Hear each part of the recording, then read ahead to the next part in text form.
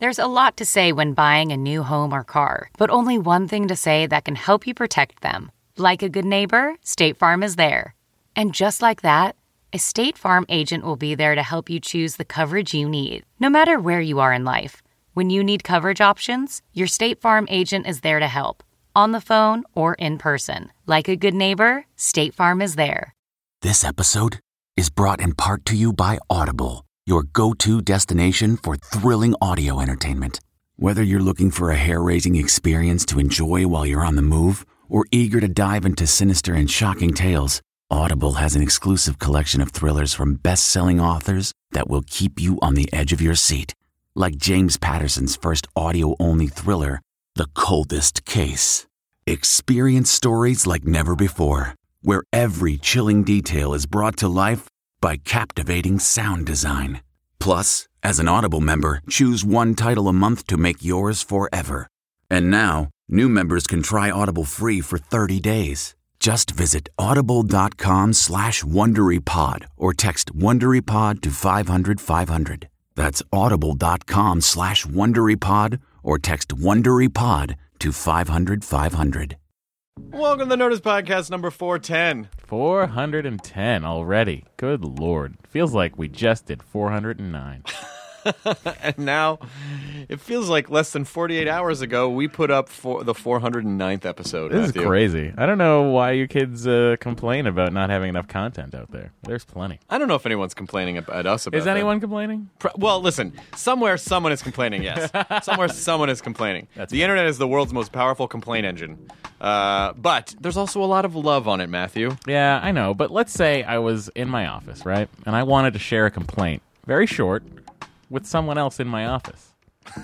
I see where you're going for this. I don't know if we're ready to get to the sponsorship part yet. I like sponsors. I know, I do too. Have you ever seen stamps.com/WTF? Damn it!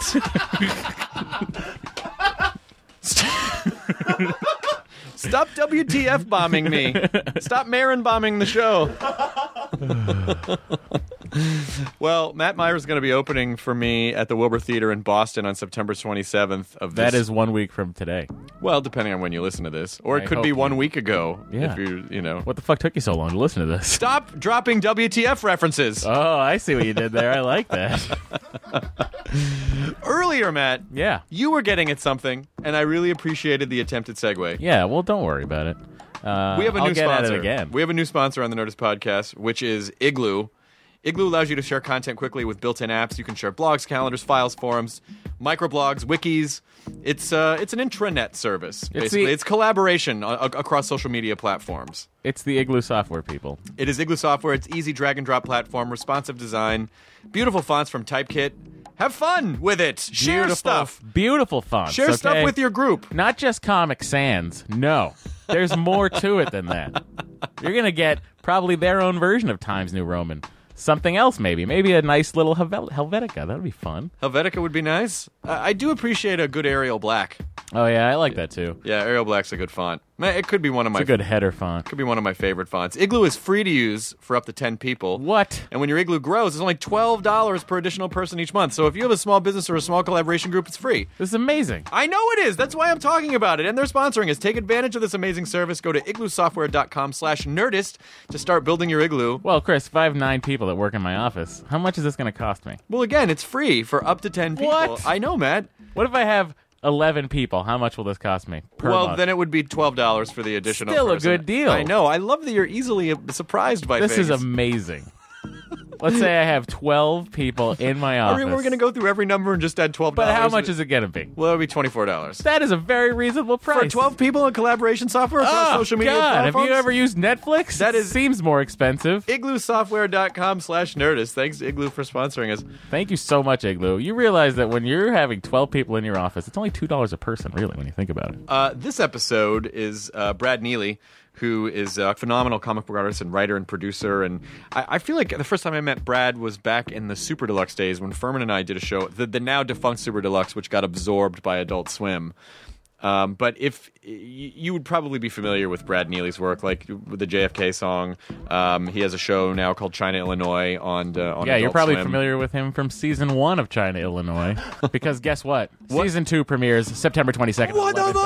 Oh my god! I know. my God! I know what you're thinking. Oh, I get only one episode that night? Nope, you get 2 episodes that night, everybody. You're giving me Brad Neely Rhea with all of this Brad Neely information. Believe it. I can't believe it, and I'm glad you can't believe it either. Well, let's shut our mouths and talk to actual Brad Neely instead of theoretical Brad Neely. Season 2, September 22nd, 11:30 p.m. Brad Neely, Norris Podcast, number 410.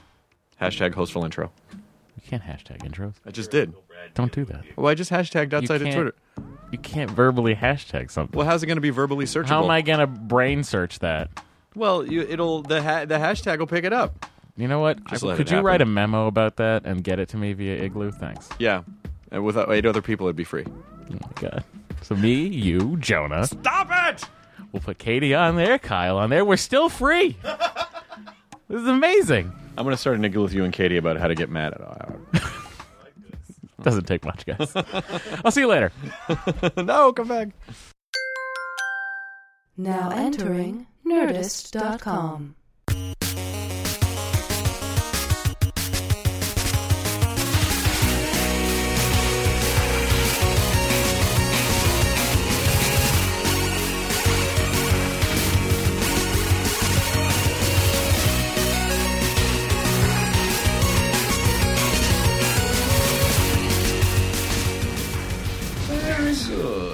To be distracted by in this place.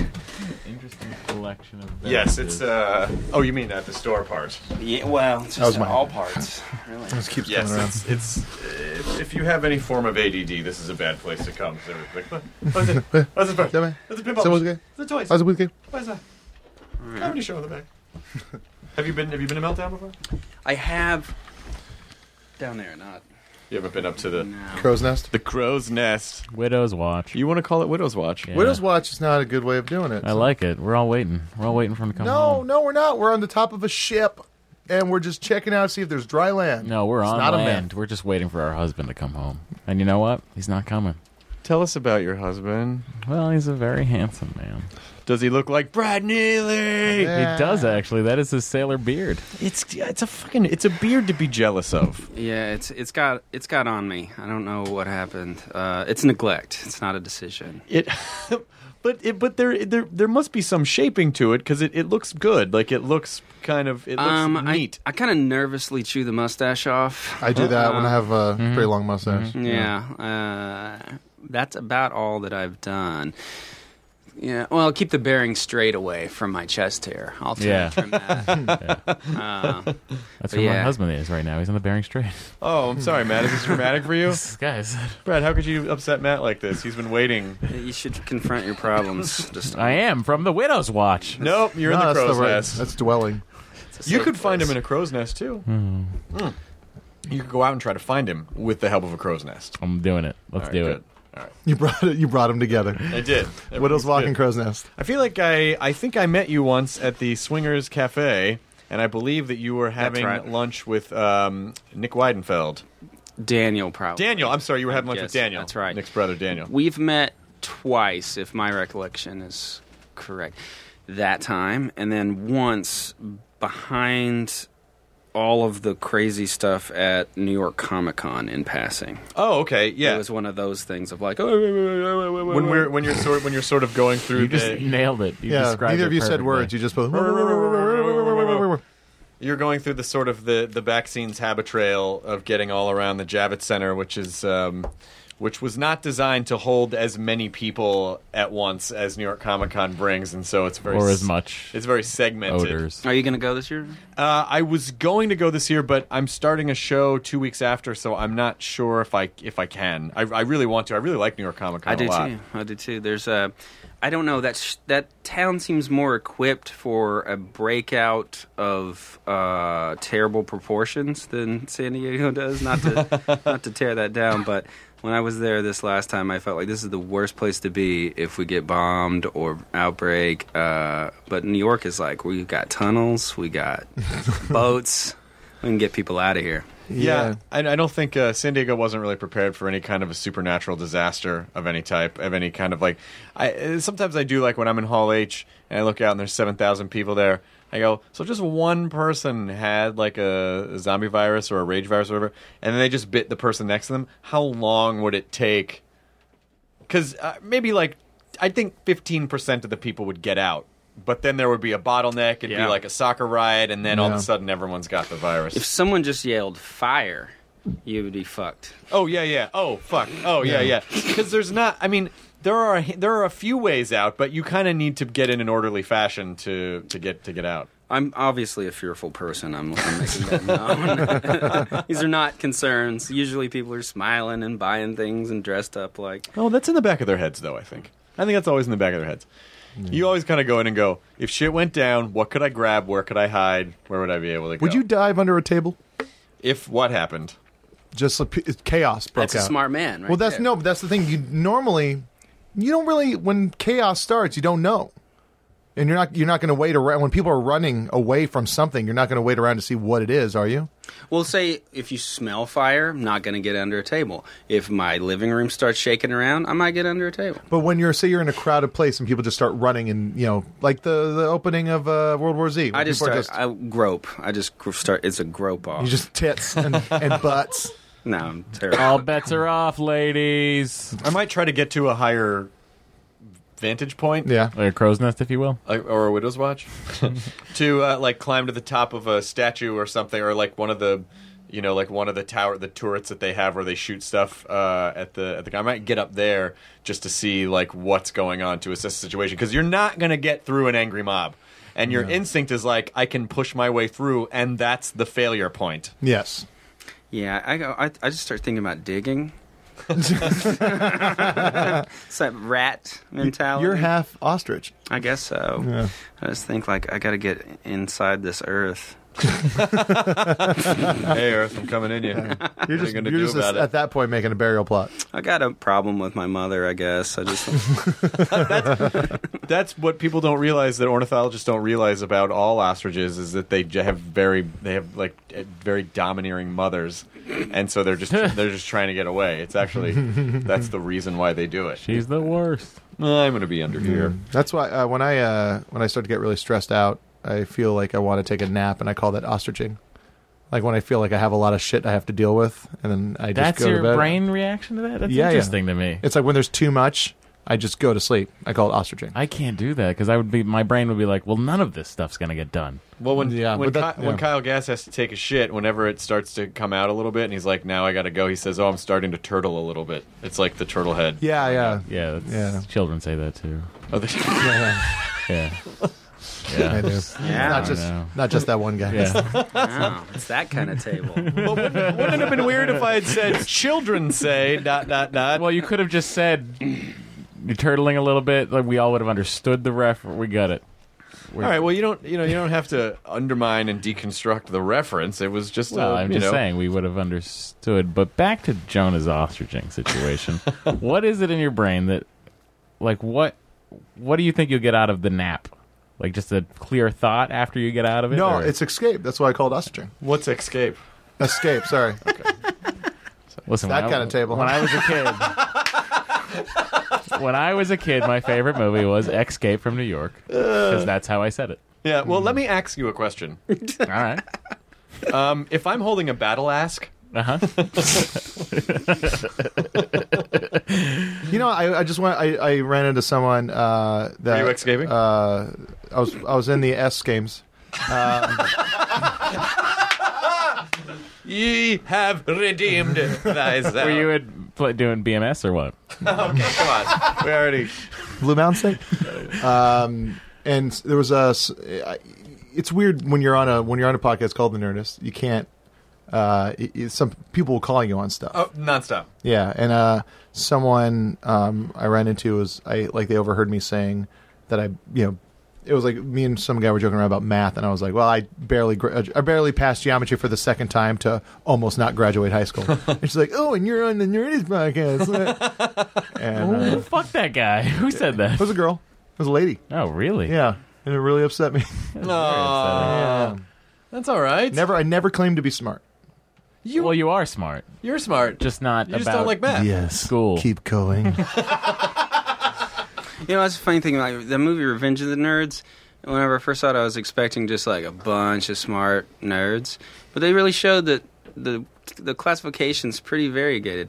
There's some different types of nerds in that movie. Booger. Yeah, Booger. Well, because they basically it was like anyone who were sort of like shoved out of the party or the collection. Like the core, Lewis and Gilbert, who really were Gilbert was really the glue, which was great that he became president of the Tri-Lamb House afterwards. I think That's he true. deserved the honor. But Bummer about that broken leg. but- Going to go on the big trip. yeah. but Couldn't Lamar, Just gay. yeah, but in that type of instance would have been socially ostracized Yeah. by the jocks. Yeah. So it was a jockocracy, and so everyone who was pushed out was. But yes, but Poindexter for sure. Poindexter and I guess he's really Wormser. Wormser. Wormser is probably the most, but yeah, Poindexter though, just really good at the violin. Can really He's rock it. just an autistic person. Yes, yes. Really. But the hilariously non-hilarious thing about it is that I think that a lot of undiagnosed autism was like, oh, look at these nerds, and then it was like, oh, well, they're awkward because they don't relate to emotions in the same way. And those were a lot of my friends when I was growing up. So it's when you go back and look at what was undiagnosed, and you're like, oh yes, I think this was actually like a type of Asperger's or something that occurred within the community, like the guy from. The guy from American Splendor, the one that Judah Friedlander played. Oh, Right. yeah. He was the party nerd. Yeah. That I remember from the MTV Number one commercial. nerd. Yeah. I'm going to see Revenge of the Nerds. Yeah. It is a movie about nerds getting revenge. Yeah. So they were looking, like they would look at that guy and go, "What a nerd!" And now they'd be like, I think he needs help. We'll get him into a program. Right. But have you ever seen like a good-looking person with autism? I don't think I ever have. I don't think I've ever seen like a really good-looking guy that's socially awkward with autism. Yeah, it kind of works its way out of your system when you're it getting must. pussy. I've never seen Hotism. Autism, exactly. Ooh, yeah. I like what you did there. Yeah. We're insensitive. You were Autism affects millions, and just get your kids vaccinated. There is one thing that 3/4 of us have in common at this table, which is Super Deluxe. Superdeluxe.com. Oh, that's Oh, I right. can- That's Kitty fun. no I'll legs. go. Sorry. Well, you didn't live here yet. That's all right. I have a beaver. I didn't live here either. Oh, okay. Well, you don't have an excuse, I man. don't. Yeah. We all started at Super Deluxe, which was going to change internet comedy. Which could have. It kind of did. It's just a slow burn. it was a slow burn, yeah. But Yeah, most of the people that had stuff on are doing pretty really well. great people. Like our buddy Dan Pasternak was sort of the creative force behind selecting me. Well, I don't. I mean, as much as I like Dan, I would like to also say that my friend Daniel Weidenfeld was pretty much the only person I talked to there as far as Daniel was person. much like Dan, where he was the guy bringing in people to. I'm just do like that stuff. one guy who, as I love Dan, I've seen him a lot, but whenever I was working on that show, we worked together rarely. But I think everybody else worked with Dan, so I just Yeah. wanted to throw that in. There was, Yeah, there which was we a few should. people. There was a few people there that were like, Not to. yeah, but Dan was the one that knew everyone in L.A. and New York pretty much. That's what. Well, because Dan brought Furman and I in, and I think Yes. he brought you. Did you? Yes, did he- Dan bring? yeah, and he then brought me in. and Daniel Weidenfeld I met while going to visit Super Deluxe in Atlanta, and Daniel is such a great, sweet, wonderful guy. I thought he Texts was like a little girl, though. He texts like a little girl. Does he? He's like 5 in a second. 5 will come. And I've never seen a guy kiss his brother more than. It's not just his brother, man. He kisses everybody now. But it's just the weirdest when it's with Nick. It's fun. Yeah. It's fun. It's fun. I watch him kiss a lot of people, Yeah. but we're out in the world, so it's not weird. But yeah, you already had like a viral hit at that point though, with George Washington. Well, I guess. Or no, Wizard People.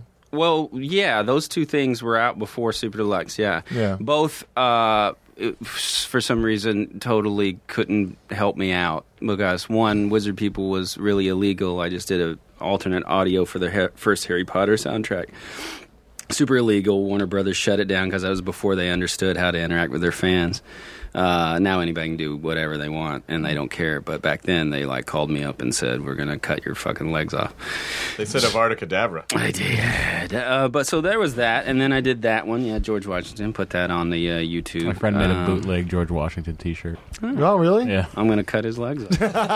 Do it. He is now old Warner Brothers. It happens to you, man. You turn into Mr. Potter before you know it. You understand? Wow, this is why they did that. I'm gonna go work for National Geographic. Exactly. Fuck you, Mr. Potter. You don't even know. Did they absorb those and put them on Super Deluxe, and then you started making new stuff for them? No, I just did one George Washington short, and then I foolishly sold the rights to a very, very mean person for $250. So that got out of my hands. So whenever Super Deluxe called me up, hey, let's make 100 of those with George Washington things. And I was like, I don't own it, but I can do some other things. And that's what got me started. Wow. And so did that guy do anything else with those? Or? He's played them in his festival, along with other fleeced material that he must have gotten off of equally This guy naive sounds people. sick and twisted.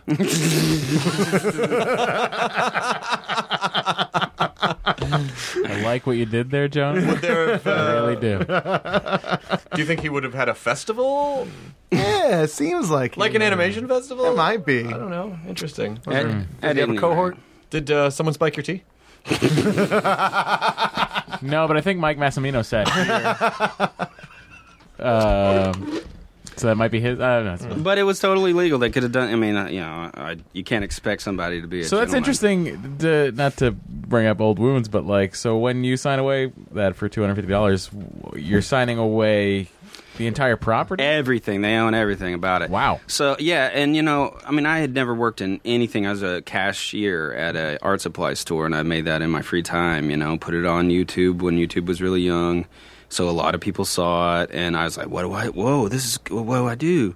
And then a lot of festivals were calling, oh, can we run this in your festival? Sure. And a lot of them had waivers to sign. So this one came, and I just signed it, just like all the others. And then there it flew away. Wow. Let's wrangle the rights back. Let's offer him $300. But you went on to make a bunch of other stuff that became bigger. It actually was a good thing for me, because I probably would have made a bunch of derivative bullshit out of that project. But Plus, you got wiser. I was stripped. I also am now a jaded, awful human. Welcome to Hollywood. Yeah. Well, in Austin, Texas. And $250 richer. Yeah, Hey, man. You can. Do you remember what you did with the $250? I probably just went to the doctor. Jesus Christ. Oh, good. I can finally get this wound looked at. It's just gaping. It's been open for quite a while. There's a woodpecker living in it. Brad, not the wound. It's become a part of you at this point. I know. I don't even know how to talk to you without looking at the wound anymore. Gotta miss that wound. In fact, I always addressed that. Yeah. I was just trying to get in that wound. Now you're describing the plot of Crash. Oh, that's right. Which we bring up once every 30 episodes. Because it's such Someone a fucks weird. a wound. It's such a weird movie. James Spader fucks Rosanna Arquette's leg wound. It's weird. Yeah. You know? It's Cronenberg, right? It was Cronenberg. Yeah. At least you're sure it's always wet, you know? It was Cronenberg, right? It wasn't. It was Cronenberg. Yeah, it was David Cronenberg. So when you started working for Super Deluxe, did they come to you, or did you pitch something to them? No, I had no means, or I had no idea about how to pitch or how to get in touch with anybody at that time. Yeah, so they just called me up out of the blue when they were getting started, and I just started cranking on Baby Cakes and Professor Brothers for them, making shorts. And did that until they quit. I'll tell you this. Yeah. Until they were forced to quit. That was the air in their wallet when they opened it up. Well, we all know they went haywire with how well they treated their creative people. They boasted about it a lot too. Yeah. About how they were giving the rights or the freedom. They were great. It was really a it was a good time. great experience to work for. It didn't get notes. They just said, "Here's money. Just That's budget right. it out. Go make your thing and give it to us." And Pay your taxes, Jonah. Yeah, that was. And I've run into a couple other people that had Super Deluxe stuff where it's same thing, where they're just like, yeah, I got the huge chunk, which was the budget. Yeah. Of like that year, the government thought I made. thought you made that money. They thought I made $200,000. Yeah. And I didn't. I spent all the stuff, all like all the Super Deluxe stuff I made, like all of it went into like paying people and like making it look good, and that got Peter Atencio some really good work. But it got, but it left me with just so much money to pay for taxes. Yep. And you got on a podcast. That's right. That's like you started hanging out with me again during that time. Well, I really admired your work, Jonah. Thank you so much. I remember one time you called me. I was at work and you called and said you showed Weird Al Drunk Day, and you're like, and you really liked and it. the Master of the Internet. Yes, the Master of the Internet, which was essentially like something that should have been in UHF. It should have been. Yeah. But yeah, I mean, it's weird that like you'll occasionally run into people that go Super Deluxe. Oh, I feel like so many of us had this one really great uncle who died. Ted. Like he was so good to us, yeah, and then he's dead, and so anytime we get together, we're like, oh, remember that? Yeah, he gave me those Christmas gifts were so good. That's true. Every time we've had another Super Deluxe person, we end up like kind of waxing poetic about it. Well, the spirit of it was really good, and it was around that time when all the big companies, because it came out the same. Funny or Die, I think, is the only one that's left standing, but they all came out around the same time, and Sony made one, and just all these companies were like, hey guys, we should make web content. Yeah. Fractal still exists. But at the time, a lot of them, it was the same thing that happens over and over again with the internet. Like it was like the .com bubble, where they're like, oh, we'll just throw a bunch of money at this thing, which you can't throw a lot of money at the internet. They were paying. This is 4 years ago. Sony was paying David Faustino for his web show, which I don't even know the name of, nor have I seen it. They were paying him $15,000 an episode to be in it. Oh wow! Jeez. Well, that doesn't happen anymore. Nope. But even College Humor, like which was the biggest moneymaker of that world of online comedy, like now they've like cut their staff in half. Well, it's a lot of it, and I think with Super Deluxe sort of suffered from like a lot of them suffered from the fact that they assumed that because it's a visual medium that people watch the internet the same way they watch television. Yeah. And so they assumed like, oh, well, we'll just have this destination where people will just go and get all of their comedy wares. And then Colgate's gonna buy ads? And it just, people just don't watch the internet that way. No, it's unpredictable how people watch the internet. I still don't understand.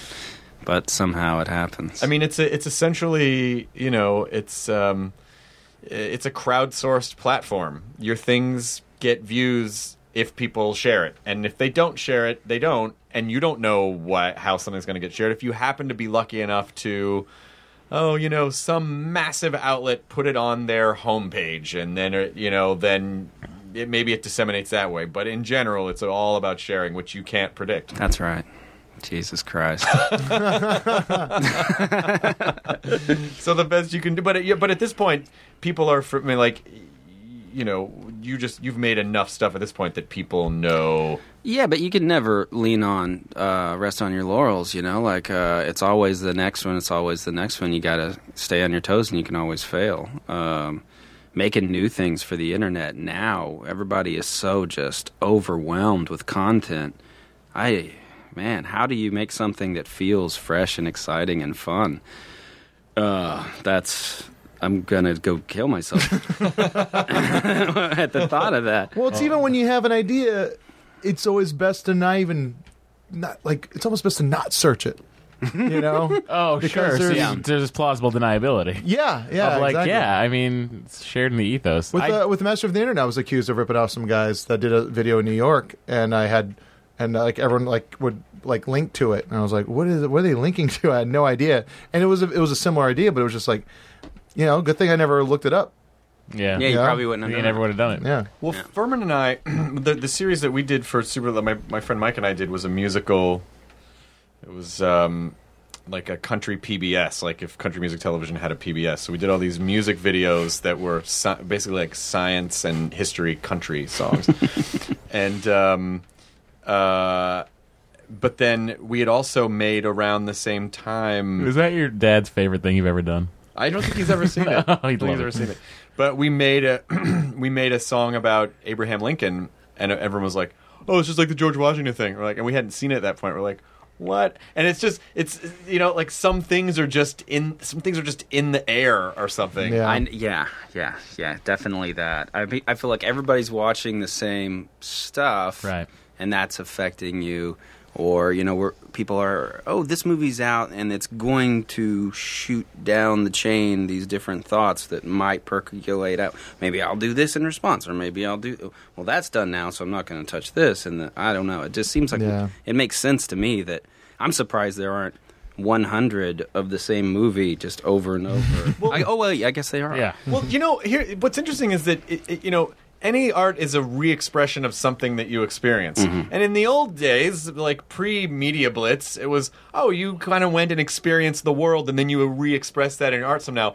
But now, when all we see is other media, people are just re-expressing media over and over again. Yeah. That's great. Which is why mashups are so popular, or why it's like we keep purposely remaking the same things, or you keep because that's the only input we're getting is stuff of that same medium. Yeah, and mashups, people love them so much because that little endorphin that you feel like when you see something you recognize or remember. It's like you're getting that 3 times at the same time. You're getting 3 times the amount in the same moment. And you're like, oh, this is great. That's great. Yeah. Thanks, Late Night with Jimmy Fallon. Like, I know, I remember all these things. Man, this is the Nerdist. That's some nerdy shit you're running on me. So what? When Super Deluxe folded, were you were able to use that? You still owned all your stuff, right? They. No, that's not true. Oh, okay. No one did Yeah, until no. 3 years Oh, after. that's right. We had that's right. We had the 3-year thing. Yeah. We had the 3-year thing. Oh shit. Because a lot of stuff they just You just found out you own your stuff again? No. We immediately turned it into a television show, so they continued to own it. Yeah, so Turner continued to own it. Yeah, because they just a lot of Super Deluxe stuff, just sort of, some of it, not all of it, just sort of folded into Adult Swim. That's right. Yeah. AdultSwim.com, and someone at Turner was like, why do we have these 2 separate brands? Why don't we just... Yeah. Yeah. So what about all that other stuff, all that other content that's already paid for? I don't give a just shit. take it offline. Yeah. Take it offline. Shouldn't we just put it up somewhere for positive? Nope. Take it out back and shoot it. No. I talked to a couple guys that their hard drives crashed, and they're like, well, I'll just rip it off of the Superlux site, and then Superlux took off those things, and then they lost them forever. Bummer. Oof. Yeah. You got Master of the Internet back, right? Yeah. I got. They're all back to being mine, I guess. Also, all the Freeloaders Guide, and then the Are Drunk they? Day and Do all they that. exist anywhere on the internet? You know what I did at the time? I guess I could talk about it. I don't think anything will happen. But I got upset at Super Deluxe because they would quickly bury things. They wouldn't give things a chance to breathe, and I did this thing where I would rip from Super Deluxe the videos, so it had the watermark on there. Do like a flash drive rip, or flash video rip, and then I would make a fake YouTube account and pop it on, because I would always tell them, I was like, you should put stuff on YouTube as well. They said, well, the ads don't work out that way. I said, but YouTube at this point is radio. YouTube is like you can just turn it on and you'll come across They stuff. started doing it at the end. At the very end of it, and I was like, it's like if you just have it on YouTube, people will see the bug and they'll find you. They didn't agree, and so I would put my videos up on YouTube under these fake. And Funny or Die. Didn't you throw up on a Funny or Die? Yeah, and it fucking blew up. It got like 10 times the views on the others, the other sites, like Quit Play Video Games to Get Laid, the one I did with Howard Kramer. Like it just it did so much better on other places. Wow. Yeah. So they're there and they're available online, but it's weird too, because people tend to look at views and they go, well, I only got a couple views. They're like, Exactly. You have to understand there's like 500,000 views that are just gone now. Yeah. Yeah. Did you like transitioning over to Adult Swim from Super Deluxe? Well, yeah, it was a weird thing going from the short format. We're doing like 2 or 3 minute things online to an 11-minute television show on air with the same characters. That was a challenge for someone who... And it was animated. It was animated. It actually flowed. My earlier things were not very animated. They were just kind of drawings shown in a row. It's kind of like comic books, but you were only looking at one panel at a time for a certain amount, a lot of time. So we went to... Yeah, it was a challenge. And bumping it up to actual storytelling, third-person narrated narration things. That was, it was awful. Broke my brain. I was terrible to all my friends and family. I feel a lot better now, but that was a hard transition for me. Was that? I assume that's not at all what you thought. I mean, what did you think you would be doing? You know, back when you were working at the art store, what did you think that you would be doing? Art store supply man until I die. Yeah, I mean, I was doing drawings and I was in bands, and I mean, always doing that my whole life, and little acting things here and there. But though it's weird, this is definitely, I'm just riding this very weird whim. Oh, I'm going to make something and put it on YouTube, and now I'm still kind of doing that. So for those listening, think of the joy that he's experiencing right now. every time you upload. Well, when I think about... I relate to him. When you think about those early days of YouTube, like 05, 06, where it was just sort of it was just kind of a ghost town. I mean, like, it was... I would imagine it was like the early days of film, where you could just shoot an apple and people would be like, it's an apple on film, you know? It was also the time when you could find everything, like all the copyrighted shit that they've now taken down, like you could find, like, if you wanted to watch a commercial that you saw once in 1983, you could find it. There's still a lot of that too. What's that guy? Delbert Shootman made a thing called YouTube Time Machine, where you just put in, like, if you want to see what year, what kind of thing, be it a commercial, an old show, or like sports, and then like you just press search. And then, like, it shows you, like, here are all the commercials on YouTube from the year 1985. I love when they go, here's the commercial breaks from Magnum P.I., September 24th, 1982. And you're like, what? And then you just watch it. Yeah. Nerdist. This is a Nerdist show. I can't keep saying that enough. I've had similar conversations with you about all this stuff. Well, now he's sorry too that I hit cool your for hat. school. No, it's okay. No, I the whole time that you talk to me when I'm not in front of a mic, I'm just thinking about the bartender. This is the first time I've ever really listened to you. And this is the last time he's listened to you. Yeah, I guess that's it. Barkeep, 3 more.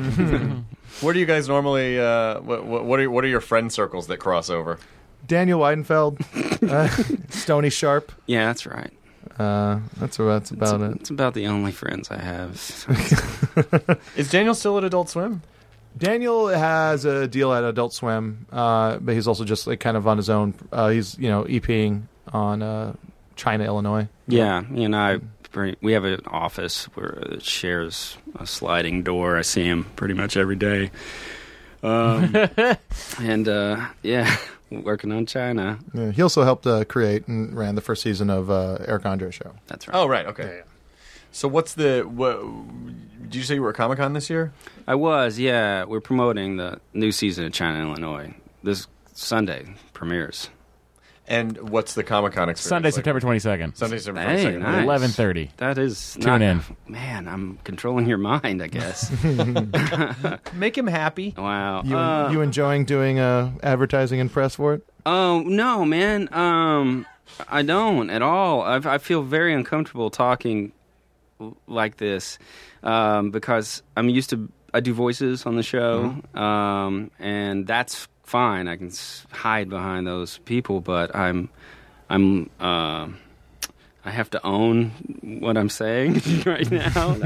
But it's a thing that I always say about where it's, if you're hosting a stand-up show, if you're hosting the stand-up show, you can't be as weird or subversive if you're just a guy that's on the show. Right. Because you just have to be there, and you don't have to like say all the stuff you want to say and then just also come back to everybody. Well, the host has to kind of, you have to be relatable. You have to come back and and it's also weird if you have the comedy gene that likes to be kind of a shit stirrer.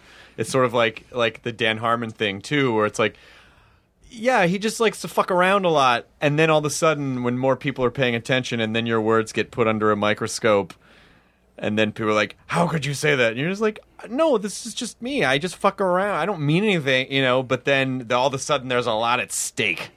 I guess that's what I'm saying. Yeah, I say a lot of things without thinking. I talk in broken metaphors, and people around me have to deal with it.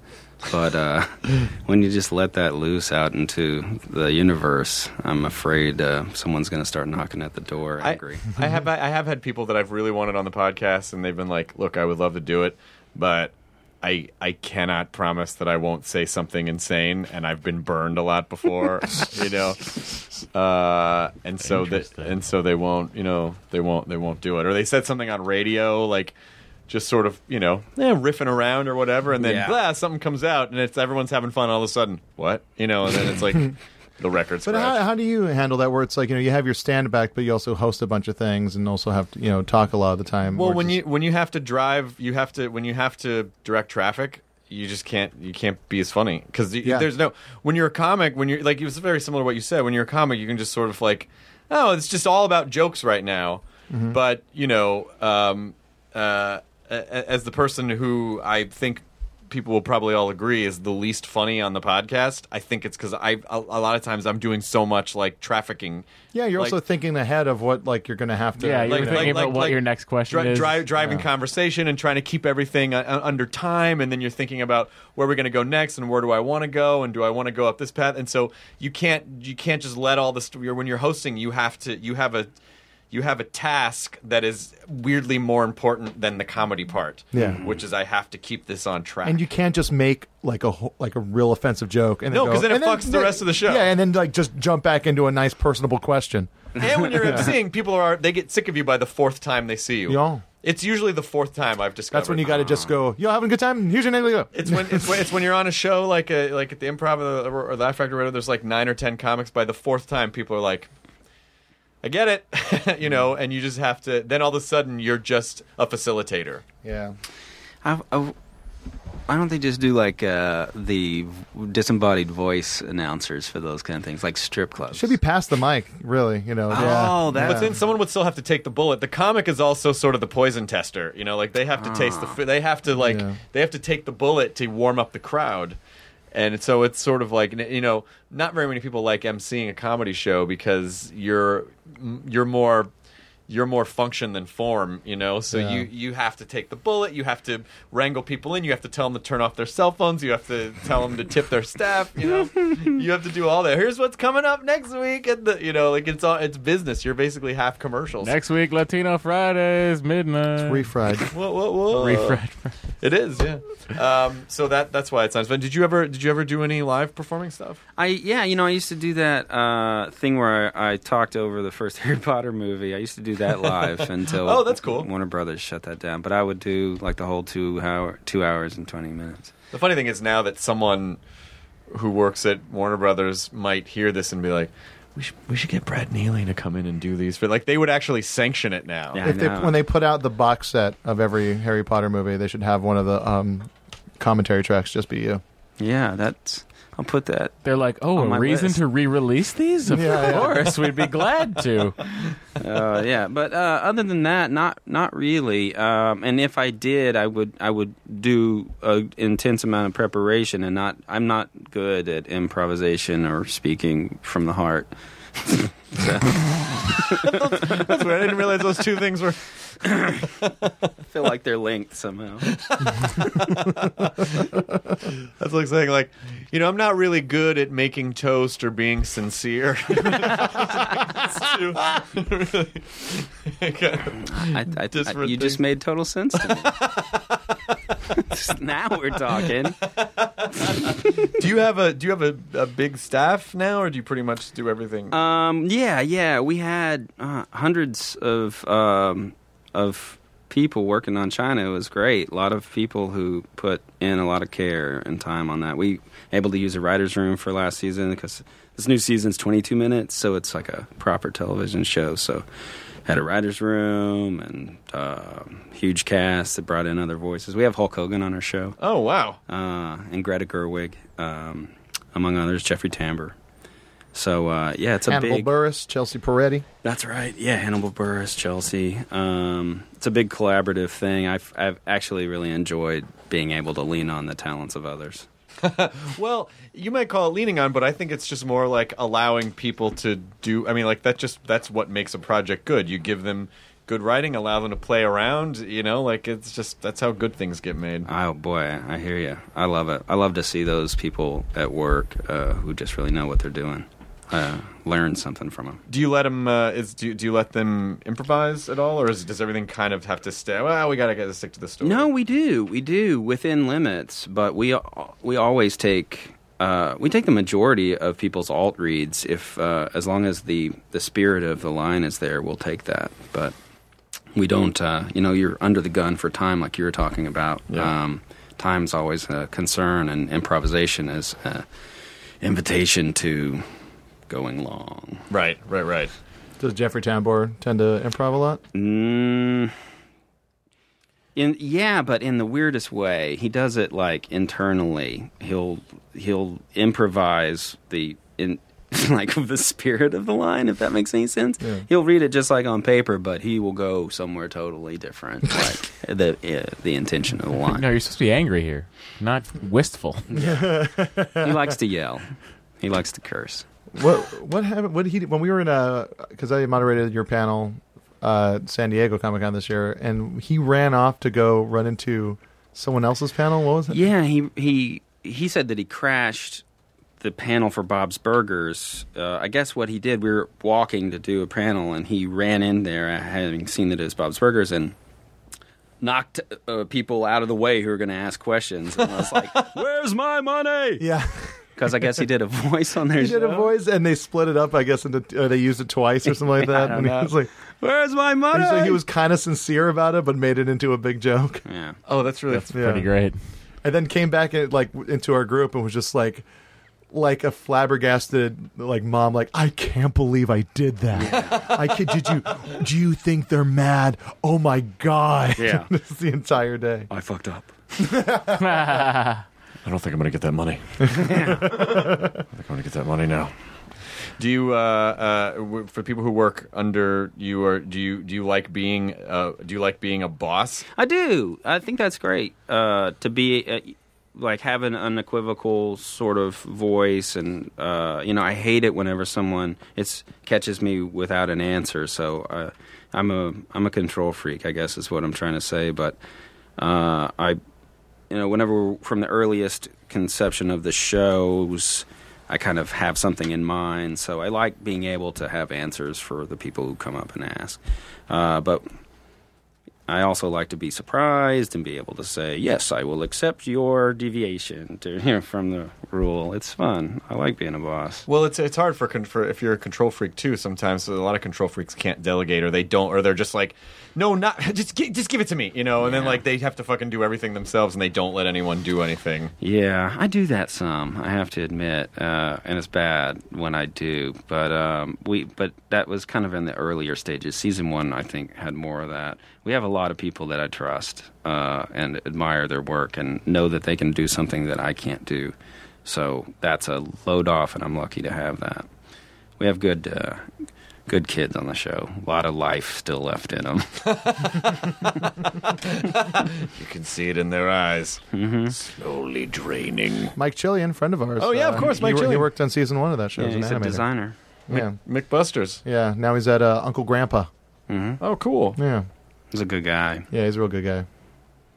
Do you, when you're doing the panels, do you get a lot of the, hi, I'm a young animation student, how do I start the... Yeah, not a whole lot. I used to, but I think early on I had such terrible answers for them that the word got out not to ask me. Don't ask I said, please, Don't ask him that. it's easier to be a farmer. But I'm not really an animator, I do the drawings and I design characters, and I weigh in on the animation, but I don't have the patience to learn the technology behind the programs. I'm kind of a pencil drawer.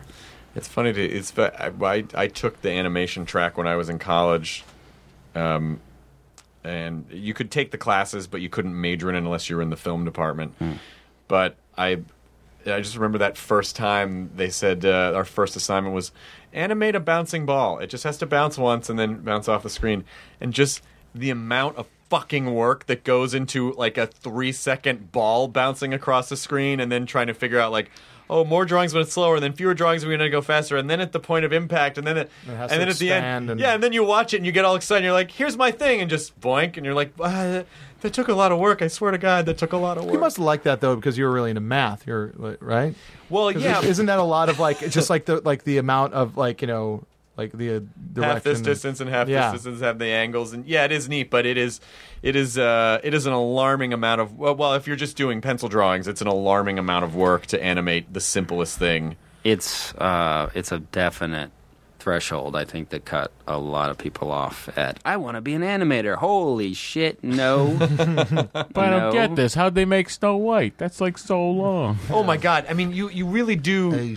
You have to have a real appreciation. If you don't appreciate what they did with those early, like any of the early, when they were just fully animating, like 24 frames per second, any of the old Warner Brothers cartoons or Disney, and just how every frame was a fucking work of art. Yeah. And they just did that hundreds of thousands of times. And now you can find them in many long boxes at Comic-Con. Those poor people, I just think about them drawing those over and over, just trying to get keep the model consistent, because there's no such thing as model packs. It's just eyeballing at those guys. I have such respect for that. Especially at a time where it was... I mean, the idea of being on the cutting edge of a whole new medium is pretty insane, where it's like, well, they had zoetropes, but that was, there weren't, like, the idea of an animated movie, like, they went from zero to insane in a pretty short amount of time, and there was no, this is how you do that thing. It's like, I guess I don't know. Yeah. I guess it works like this. It cost like $1 million. Snow White cost like $1 million back then to make, and they made $10 million off of it. Jesus Christ! And that's 1930 whatever dollars. God damn it! And then he took all $10 million of it and dumped it back into the studio in Burbank, and just made the studio bigger and better. He didn't spend any of the money on himself. Just like Jonah. Jonah's exactly like Walt Disney. Jonah, you're the Walt Disney of Super Deluxe. Hey, although he paid his taxes. I paid him. I didn't say it's like on time. Oh, yeah. Got to get them vouchers. Where are you from? I'm from Arkansas. What part? Fort Smith. Oh shit! I'm from Memphis. Oh, really? Yeah. I lived in Jonesboro when I was a kid. All right. Yeah, sure. I know Memphis pretty well. I got my wife's family's from there. Arkansas, I think Arkansas gets a bad rap, but it's a fucking beautiful state. Like, if you drive through it, it's just like the mountains and the trees, and it's really lovely. Yeah, I think about it all the time. It's a big part of me. It does get a bad rap because we've got two emissaries. We have Billy Bob Thornton and we have Billy Bob Clinton. And they both have kind of behaved a little wildly in the public eye. But in a fun Southern kind of way. That's true. I know it. I actually really look up to both of those guys. But yeah, I grew up in Arkansas and then I spent a lot of time in Texas before I moved out to Los Angeles. So pine for moving back to the South all the time. Are you going to Zach Galifianakis it and buy like a piece of farm property somewhere and just disappear from people for chunks of time? I would love that to be an option. I actually have 2 lotto tickets in my goddamn wallet that I showed Jonah before we came in here. Well, I got my fingers crossed on those. So, what is your long-term plan for the entertainment industry?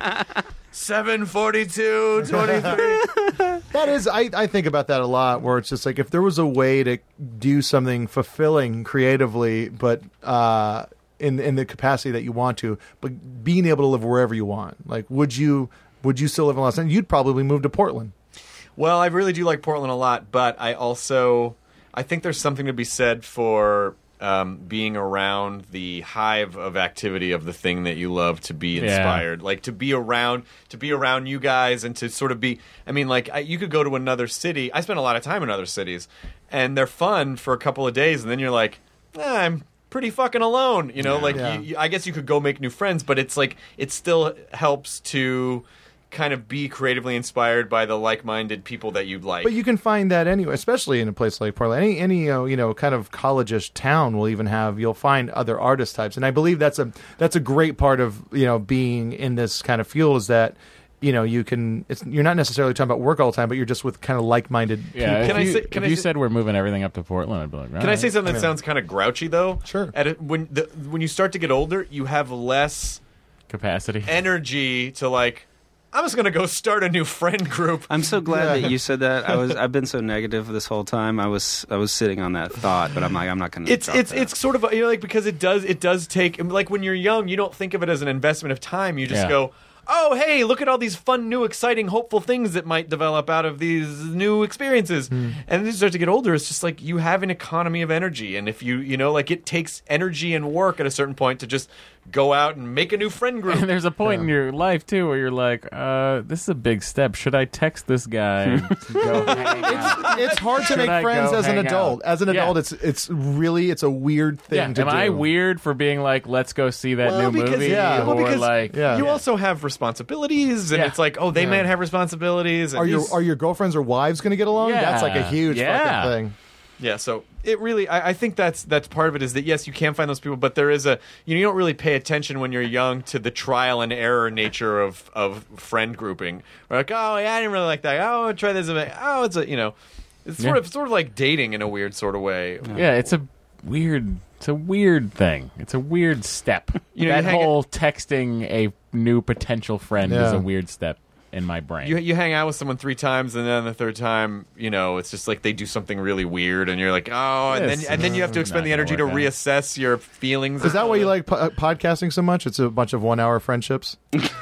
Well, I maybe love that term. maybe. I mean, I guess if you think about it, they are sort of modular relationships, but I like them because number one, I compare a podcast to like the first phone conversation with you have with someone that you're interested, where you're like, oh, this person's really interesting, and so you kind of get to know each other and you spill a lot of personal information. But it's also with people we know. It's also catching up with friends when we don't really have time that's to true. the rest of the Yeah. day. So like it's probably, I mean, I don't go out a lot. I'm not very social at night, so I probably wouldn't run into you. But in 6 months, if you come back on the podcast, you're like, oh, it'd be really great to catch up with Brad again and see what he's up to. Yeah, you know, so absolutely. it is sort of a catch Jonah, up. I think Jonah's the most social one of the bunch of us. There's not a question that Yeah. Jonah is the most social. Yeah, but I'll tell you that's just that's a weird form of anxiety. What? Just as What do you mean, as being you throw social? yourself into work, I throw myself into just having fap conversations with other people while having a couple beers. But you've always been sort of the kind of the linchpin of like 5 different friend groups. Like everyone's like, oh, I know Jonah. Yeah, and that's a thing that's happening. The older I get, and now that like just settling into a marriage, is that the other night Dee and I tried to have. We just wanted 2 friends over. We just liked 2 of our friends. We just wanted our friends Mike and Paul to come and hang out. Paul just happened to be with another one of our friends, and he's like, "Oh, Jonah wants to hang out. Well, I'll come. Oh, I'll tell this person." And then Mike was like, "Hey, I told Sam." And then it creaks and it goes throughout. Like that was like the very apparent during the planning of the wedding, which is just like you gotta invite this person if you're gonna invite this person if you're gonna invite this person. Are you married? Yes. Is that a wedding ring? Yeah. Yeah. I've been married. We're about to have my 10-year anniversary. Oh wow. Yeah. I was telling Jonah earlier, I've been with my wife since 96. Holy shit. Yeah. Wow. We've known each other since we were 13. Wow. But, so it's been Did you know back then? I kind of did. I asked her out when she was 13. She totally turned me down. He was 14. Let's just say that really quick. He was 14. And then whenever we got reacquainted in college, we started dating, and that was it. So Nice. yeah, It all Arkansas, worked out. Arkansas through and through. Well, yeah, I mean, it's the high school sweetheart thing, which isn't, I think happens. I wouldn't say that is all that happens in the South, but it happens there much more than it happens here, I think so. for sure. But because there is a, I mean, so many options out here. Well, much like this the store we were talking about, it's easy to be distracted. I mean, more people here are fucking because they think they can get something out of you. I mean, it's just a different dynamic. Yes, I'm always fucking people Yes, because they can get stuff out of me. Yeah, constantly. Just come. Is that what you're talking about? But going back to the South, it's like there's that period where you go back and a lot of people have married high school sweethearts, and then you go back 10 years later and it's like, oh no, the second marriage. Like they've already, they've Yeah. kind of like they've had the marriage in the 20s, and then in the late 20s, like early mid 30s, and it's like, then there's another one. The real one for real this time, guys. Yeah, we've had a good time. We kind of been on an adventure. We moved around the country a lot, and How does she like L.A.? she's got pretty much the same opinion as me. She's a lot more positive than I am, though. We just moved to Burbank, and we really like that. It suits us. Kind of a slower town. Well, yeah, you were in Century City. Yeah. What? I remember being Century City. I was just so confused when I Sony? was, like they moved There's to LA. There's one little enclave of like townhomes in Century City, like right between there and Riviera Country Club. Such an It's between odd the- choice. I meant Fox. That Culver is City is Sony. that is such an interesting. Yeah, I had to be, when I first came out here, I had to be in Marina Del Rey in the mornings and then work on the east side as well, so we just picked something that was central. That actually makes a lot of sense. Yeah. And then we just stayed there until we had baby, and then we moved to Burbank. Yeah, Century City it doesn't really feel like a. It was a bad start. It was a bad introduction to It's a lifestyle. weird place. It's a really weird place. Yeah, I can't even imagine sort of living there for any extended time. It seems like an industrial neighborhood. Well, it's an Culver office City, district. I can It's see. an office district. Yeah. It's an office district that they were like, well, I guess we should put some residences here. Yeah. It's like those brave people who moved downtown before it started turning around because it would shut down at 6 p.m. Well, and you're like, I was stuck living there. down. I lived down there during that time. I think Century City. Thank you. I think Century City was like the 70s idea of innovative planning, where they were like, the experimental this would be prototype like world of tomorrow. a future city where it's all of your offices are here and then your townhomes. Because if you watch if you watch The Jerk, when he at the end when he's like when he's carrying all the stuff, like I just need this chair. Yeah. I think there are parts where he's going through Century City, or when he goes to meet the guy that gives him the OptiGrab money. I think he meets him at an office in Century City, which in the 70s I think was like, oh, it's really like cutting edge and swanky. Yeah, here. there's even like I think it's like a Circle Jerk song, or is it a Black Flag song where it's like they're talking about Century City like it's this new thing. Yeah. You know. Yeah. They Tony Stark's dad leaves him messages in the maps of it for him to decipher. So, do you get to do anything on the side, or are you pretty much is all your attention focused on China, Illinois? No, I have a website called Crease Comics where I do single panel cartoons that we put up every weekday. Now I've kind of trying to get back into drawing things myself that make me laugh. So we've been putting those up. I've been trying to get back to doing some videos in the older style as well that I'm going to try to roll out. Has the Dick one come out yet? No, I've been sitting on that. Yeah. Sitting on that dick, huh? I feel like there was something else I read that you were sitting on too, which was it a Civil War comedy book? Yeah, I've been tinkering with that for about 10 years now. It's hard to find comedy in that tragedy, but I've been slowly You know, those from the north don't find it too tragic. I mean, if you think about it, the South was like the Death Star. No. That'd be funny if he just was like, bastard! And just pulled a shoe knife out. Brother! We'll never yield. That's a funny one, Jonah. I almost heard a little Matt Besser in there. Because Yeah. Besser's from Arkansas, too. Oh. Yeah, Besser's from Little Rock. Well, we probably have kinfolk. Yeah, you're right now that you There said must be like it, but I hope people give Arkansas a chance because we drove through. I mean, obviously, I lived there when I was a kid for a bit, but we drove cross country last year and just drove through all of Arkansas to get down to Memphis, and it really is. It's just beautiful. Yeah. I really dig it a lot. Fayetteville's a really great town. Fayetteville's phenomenal. Have you ever been to Fayetteville? No. The university's there. It's basically like not to say it's like another city, but if I were comparing it, it's like the Austin of Arkansas. That's right. So it's built around the college, and as a result, you have this really great kind of artistic community, and it's like they were bringing comics out there. Like Howard Kramer and Posehn and I went out and performed at the college. Like they're just cool. Like Fayetteville's it's just fucking cool town with great food, and it's small, and people are nice. Yeah, music scene. There's a lot of traveling bands that stop in Fayetteville. Yeah, that's where we'd see a lot of bands growing up. Yeah. How far outside of Fayetteville do you live? It's just like an hour south in Fort Smith.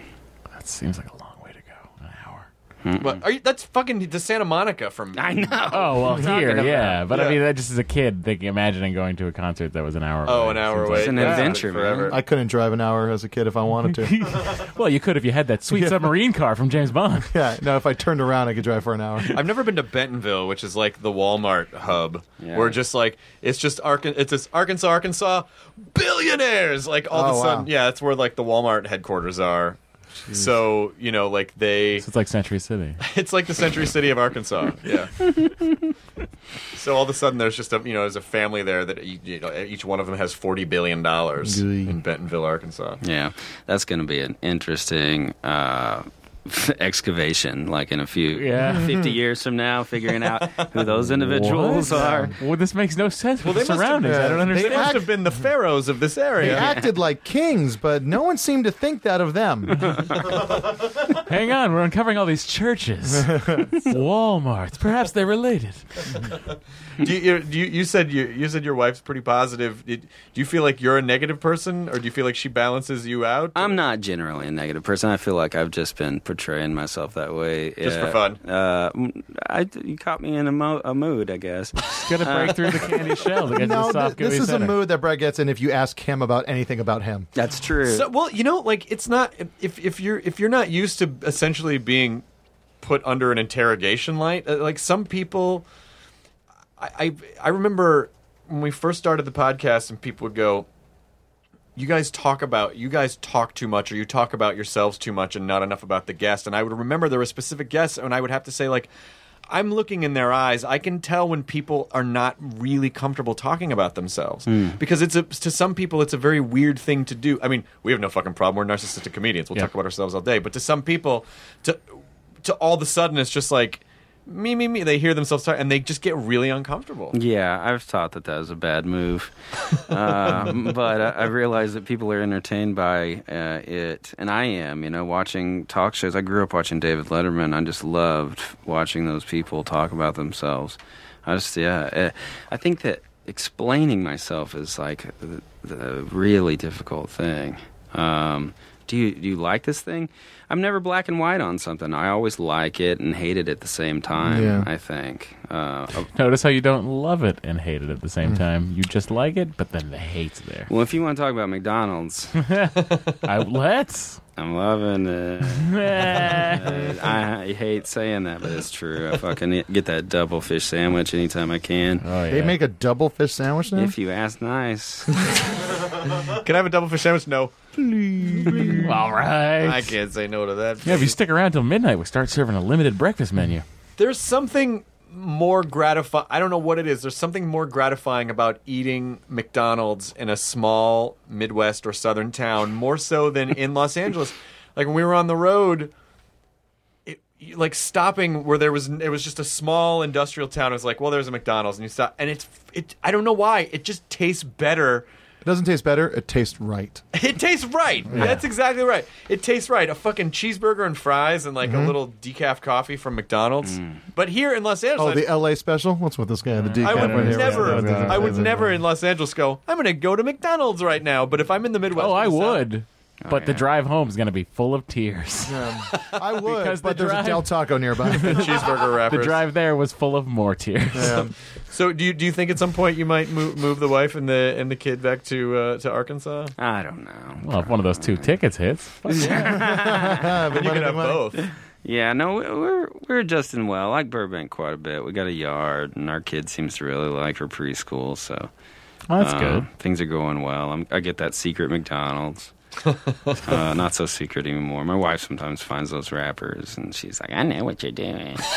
You're having secret McDonald's again. Yeah, I've caught myself getting late night Del Taco once, and by that I mean I woke up and then I went to my car, and then there was just a bunch of Del Taco wrappers in my car, and I was like, I don't remember. Oh, not only did I drive, Oh no! but I also stuffed my face. But, Would Jonah, seem, in why are we fairness laughing at to that? you, it's like 6 feet away from your house. Yes, it is really close. It was really close, but it was I was like, I don't. And then you kind. Oh. I think sober Jonah's going to start having to hide the wallet and the keys from drunk Jonah. Yeah, that's a good idea. All right, get my six-pack. Hide these up here. Yeah. Here we go. Excellent. Well, is there anything else you want to plug or talk about before we release you back into the mean streets of Los Angeles? Give an opinion on Wendy's. A square burger. You can get a cube there if you can ask for a cube, and they'll stack those square burgers all the way up. Is that fucking serious? Is that true? That's what I've heard.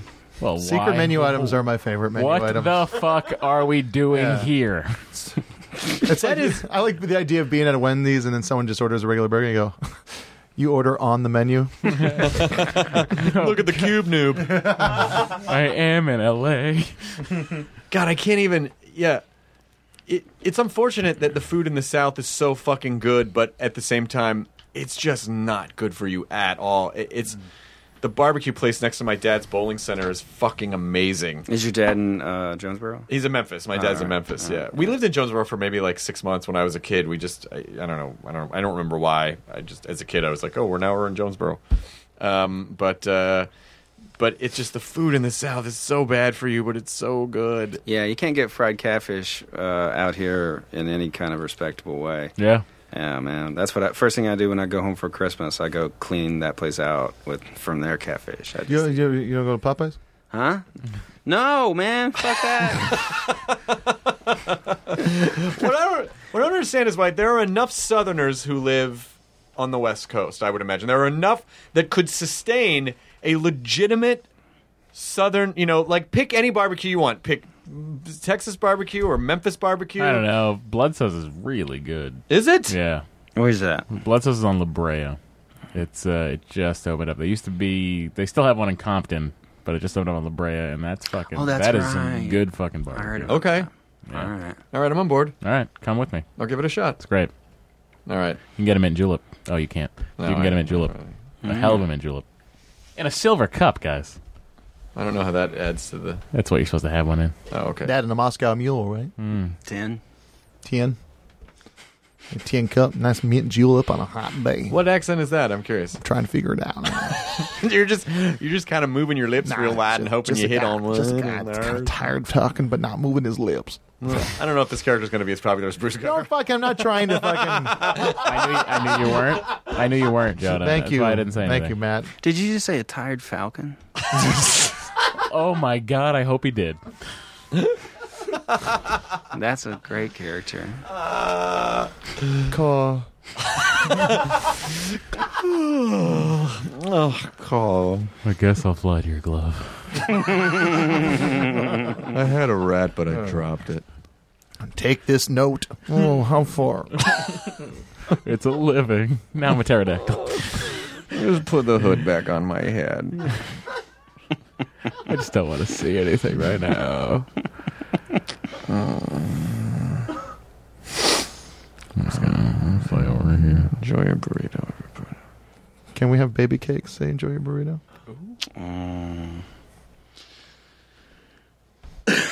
We won't look.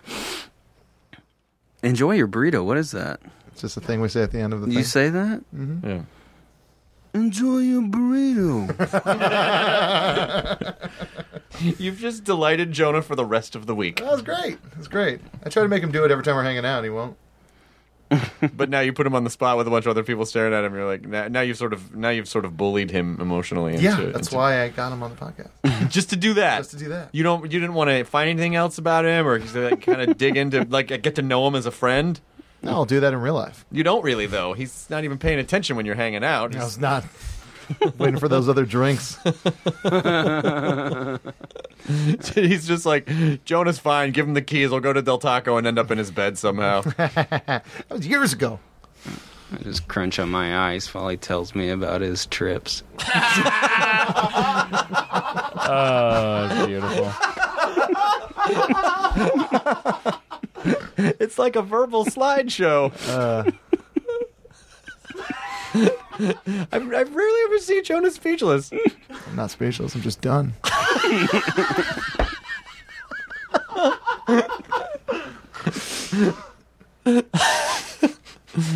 Where's the cocaine? It's in the back. Okay. Awesome. Now leaving Nerdist.com. Enjoy your burrito. For more than 2 centuries, the White House has been the stage for some of the most dramatic scenes in American history. Inspired by the hit podcast American History Tellers, Wondery and William Morrow present the new book, The Hidden History of the White House. Each chapter will bring you inside the fierce power struggles, the world-altering decisions, and shocking scandals that have shaped our nation. You'll be there when the very foundations of the White House are laid in 1792, and you'll watch as the British burn it down in 1814. Then you'll hear the intimate conversations between FDR and Winston Churchill as they make plans to defeat Nazi forces in 1941. And you'll be in the Situation Room when President Barack Obama approves the raid to bring down the most infamous terrorist in American history. Pre-order The Hidden History of the White House now in hardcover or digital editions wherever you get your books.